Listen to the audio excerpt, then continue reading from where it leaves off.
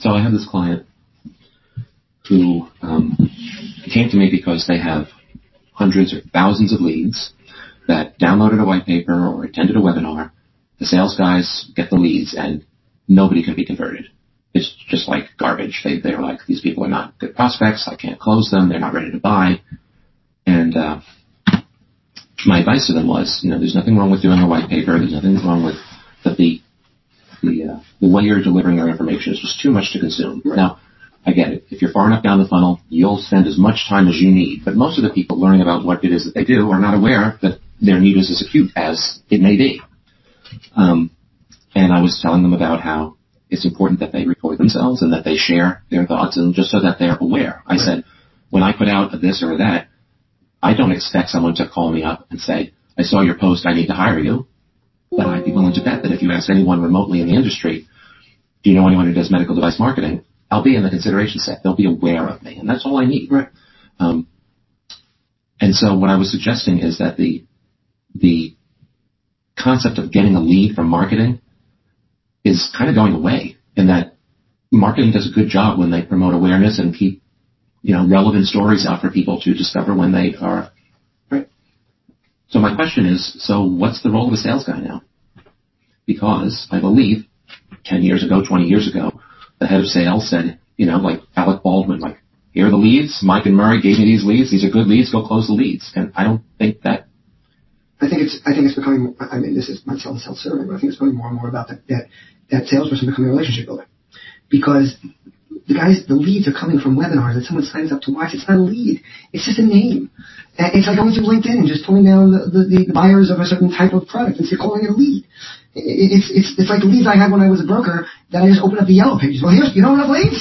Mm-hmm. Here, they're people. Mm-hmm. They got money. Mm-hmm. Go get it. Mm-hmm. And literally there were all these levels because and there were guys that could do that, because there were guys in my office that could make 300 cold calls a day. Mm-hmm. And when they did that, they would get 10 real prospects. I was not capable of making that. I would make 80 cold calls in a day, so I would fail at that method. So the way I outperformed those guys was I got out and got to know people. I took them out. I spent time at seminars and walked in and met Joe and then sat next to him through the whole thing. So whenever Joe might have said, I wonder what's this, I would be there. Right. And back then, my sales manager belittled my approach. He kept telling me I was going to fail, because I wasn't getting the numbers in, and he was a straight, get the numbers, get the thing. Right. This is a formula. You make 1,000 calls, right. You get. And then I kind of reversed it. I reverse engineered it to say, Joe doesn't have to be as good as I am. He might just have to work harder. Like, you might have better relationships than like I can, so you have to make 300-400 calls a day. So you shouldn't look at me and go, I can't do what Ted does. I'm not going to succeed here. There are other ways. I think what's happened now is that what used to be considered qualified leads are the yellow pages. Have become the yellow pages. The webinar leads, the LinkedIn searches that come up. I think that the reason Brand Innovators has worked for people, and believe me, this was not strategized by the owners, is because almost everything being sold is the same. Therefore, I'm going to buy from the guy that I got to know a little bit. Or even better yet, I'm going to buy from the guy who I'm talking to Joe, and he says, Ted, we work with Ted. Is he the best? I don't know if he's the best, but he got the job done. He answered my calls. Great. Fuck. Check. Now I've got my X thing done. I don't have to go look anymore because Ted's going to get the job done. So at a bigger company, and you've certainly been here, and I don't even remember, when did Salesforce come on the scene? Do we have it at Flowers? No. Not even close. Okay. So there's a pipeline. And look, I get it. I hear everything you said. I think pipeline I think there's still a pipeline, but I think it's more of a relationship pipeline. Met the guy. Had a couple conversations with the guy. But do I put numbers against that? Do I say this is a 5% chance of closing in Q4 because I have to make a projection as a publicly traded company? I don't do this as a regular thing anymore, so I can't answer that question. Like, I'm not, if I was running a sales team, I could say this is what worked for me, or this is what I see. I'm not close enough to it to answer that question. And I'm very frank about this. When people call me out, I go, I'm not trying to prove what I'm teaching. I'm telling you what I believe. Now you go out and execute it. I don't think I've met, except certain products, which still might be numbers based, most of the better sales managers want guys that know how to do a consultative sale and work with people. And there are a few products that's not the case. Like media is really not that case. Media is right place, right time, buy it, I got it for you, like straight media sales. It's why most of the platform companies or won't hire the media sales guys. Like the media sales guys that are out of work can't get jobs because Dynamics said they won't hire them because it's a 9-month sale. And in other words, their meeting to close can be 6 to 9 months. That's not a media sales guy. They feel they don't have the skills to develop the relationships, to walk people through. For me to be with you, and part of that relationship is me listening to you, hearing what you're not getting, and then being able to come back with a solution for you that you can understand. So you're saying something like, I want to put $100,000 buy on a mommy blog, and that's the media sale you're kind of talking about? I'm talking about I want to buy TV time, I want to buy I want traditional. To buy, what they call programmatic now. They're just sales where I want to hit this demographic this many times for this one. That's a media buy. And a lot of those jobs are disappearing because it's becoming what's called programmatic. It's formulaic. Yeah, you go in, it kind of sucks because the programmatic buying is not as good as the personal buying. When I really bought, I'd sit down with you and go, Joe, tell me about your Pennsylvania Gazette. I want to really understand your customer and who they are and who your demographic is. Now it's a machine saying there's 10,000 people here that are in this category. And they share the characteristics. So, and it's going on Breitbart, it's going anywhere. You have very little control. You can put, like, blocks. Yeah. But more or less, if someone calls you up and goes, did you know you were in Guns and Ammo? Well, because Guns and Ammo has men 25 to 35 that, do something else besides buy guns. They believe in responsibility. Yeah. But you understand what I'm saying? And you were very little, it used to be you knew exactly where your media was being placed. You don't anymore programmatic. But the problem for sales guys is they're losing their jobs because people are just giving the numbers and it's going into a computer and it's like anything else. It's way less guys. So these guys are looking for new jobs. And a lot of them don't have the consultative skills. And I think a lot of sales in general is going to the relationship side, the consultative skills stuff. And relationship building isn't just about having cocktails. It's about giving you value, getting back to you with what you need, being able to help you understand what it is, being able to educate you to the point where you can buy my product and know that it'll work for you.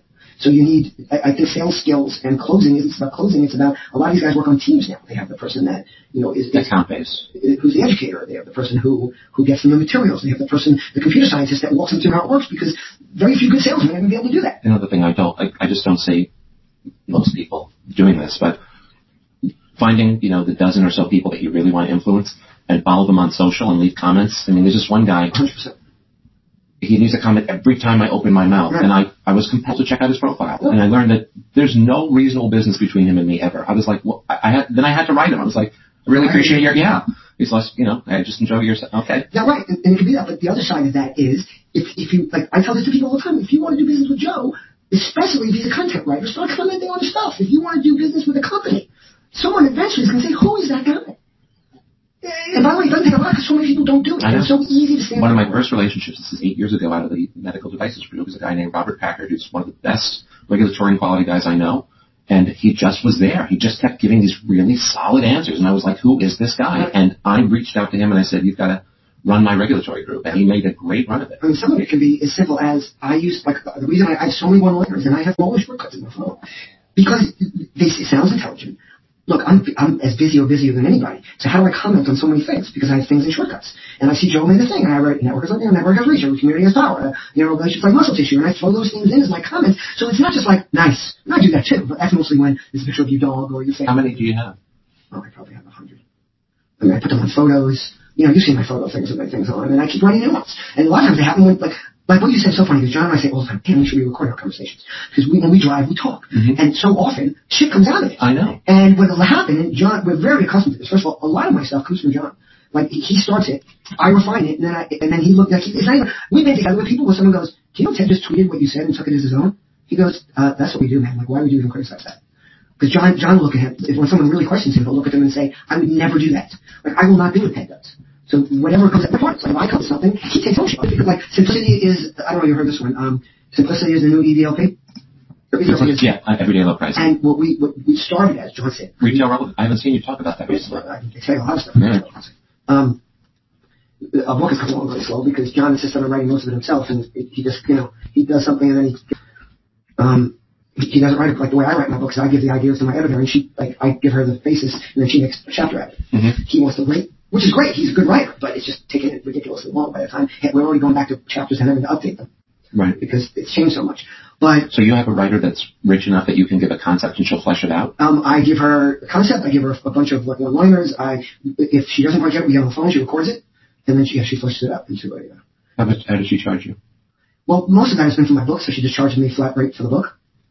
So, John and I, we're paying her $10,000 for for retail relevancy. Regrettably, I have a 9:30. That's okay. It's the one we put off. How long will it be? As much as a half hour. That's okay. So I'll still be on. Yeah, I'll be back. And here, look. Here's a transcript of our entire call. This last 15 minutes, everything we just said. Really? And it's still doing it. Now, which site is this? Otter AI. Joe, I just don't remember this. Okay, I've told you 4 times. Yeah, but I'm asking you just to say it. That's why I can write it down. You already gave it to me. So I just wanted, this way I'll relate it in my head to that. It's that thing. Okay, and can you do that on your phone? Yes. So John and I could use it when we drive? Exactly. Awesome.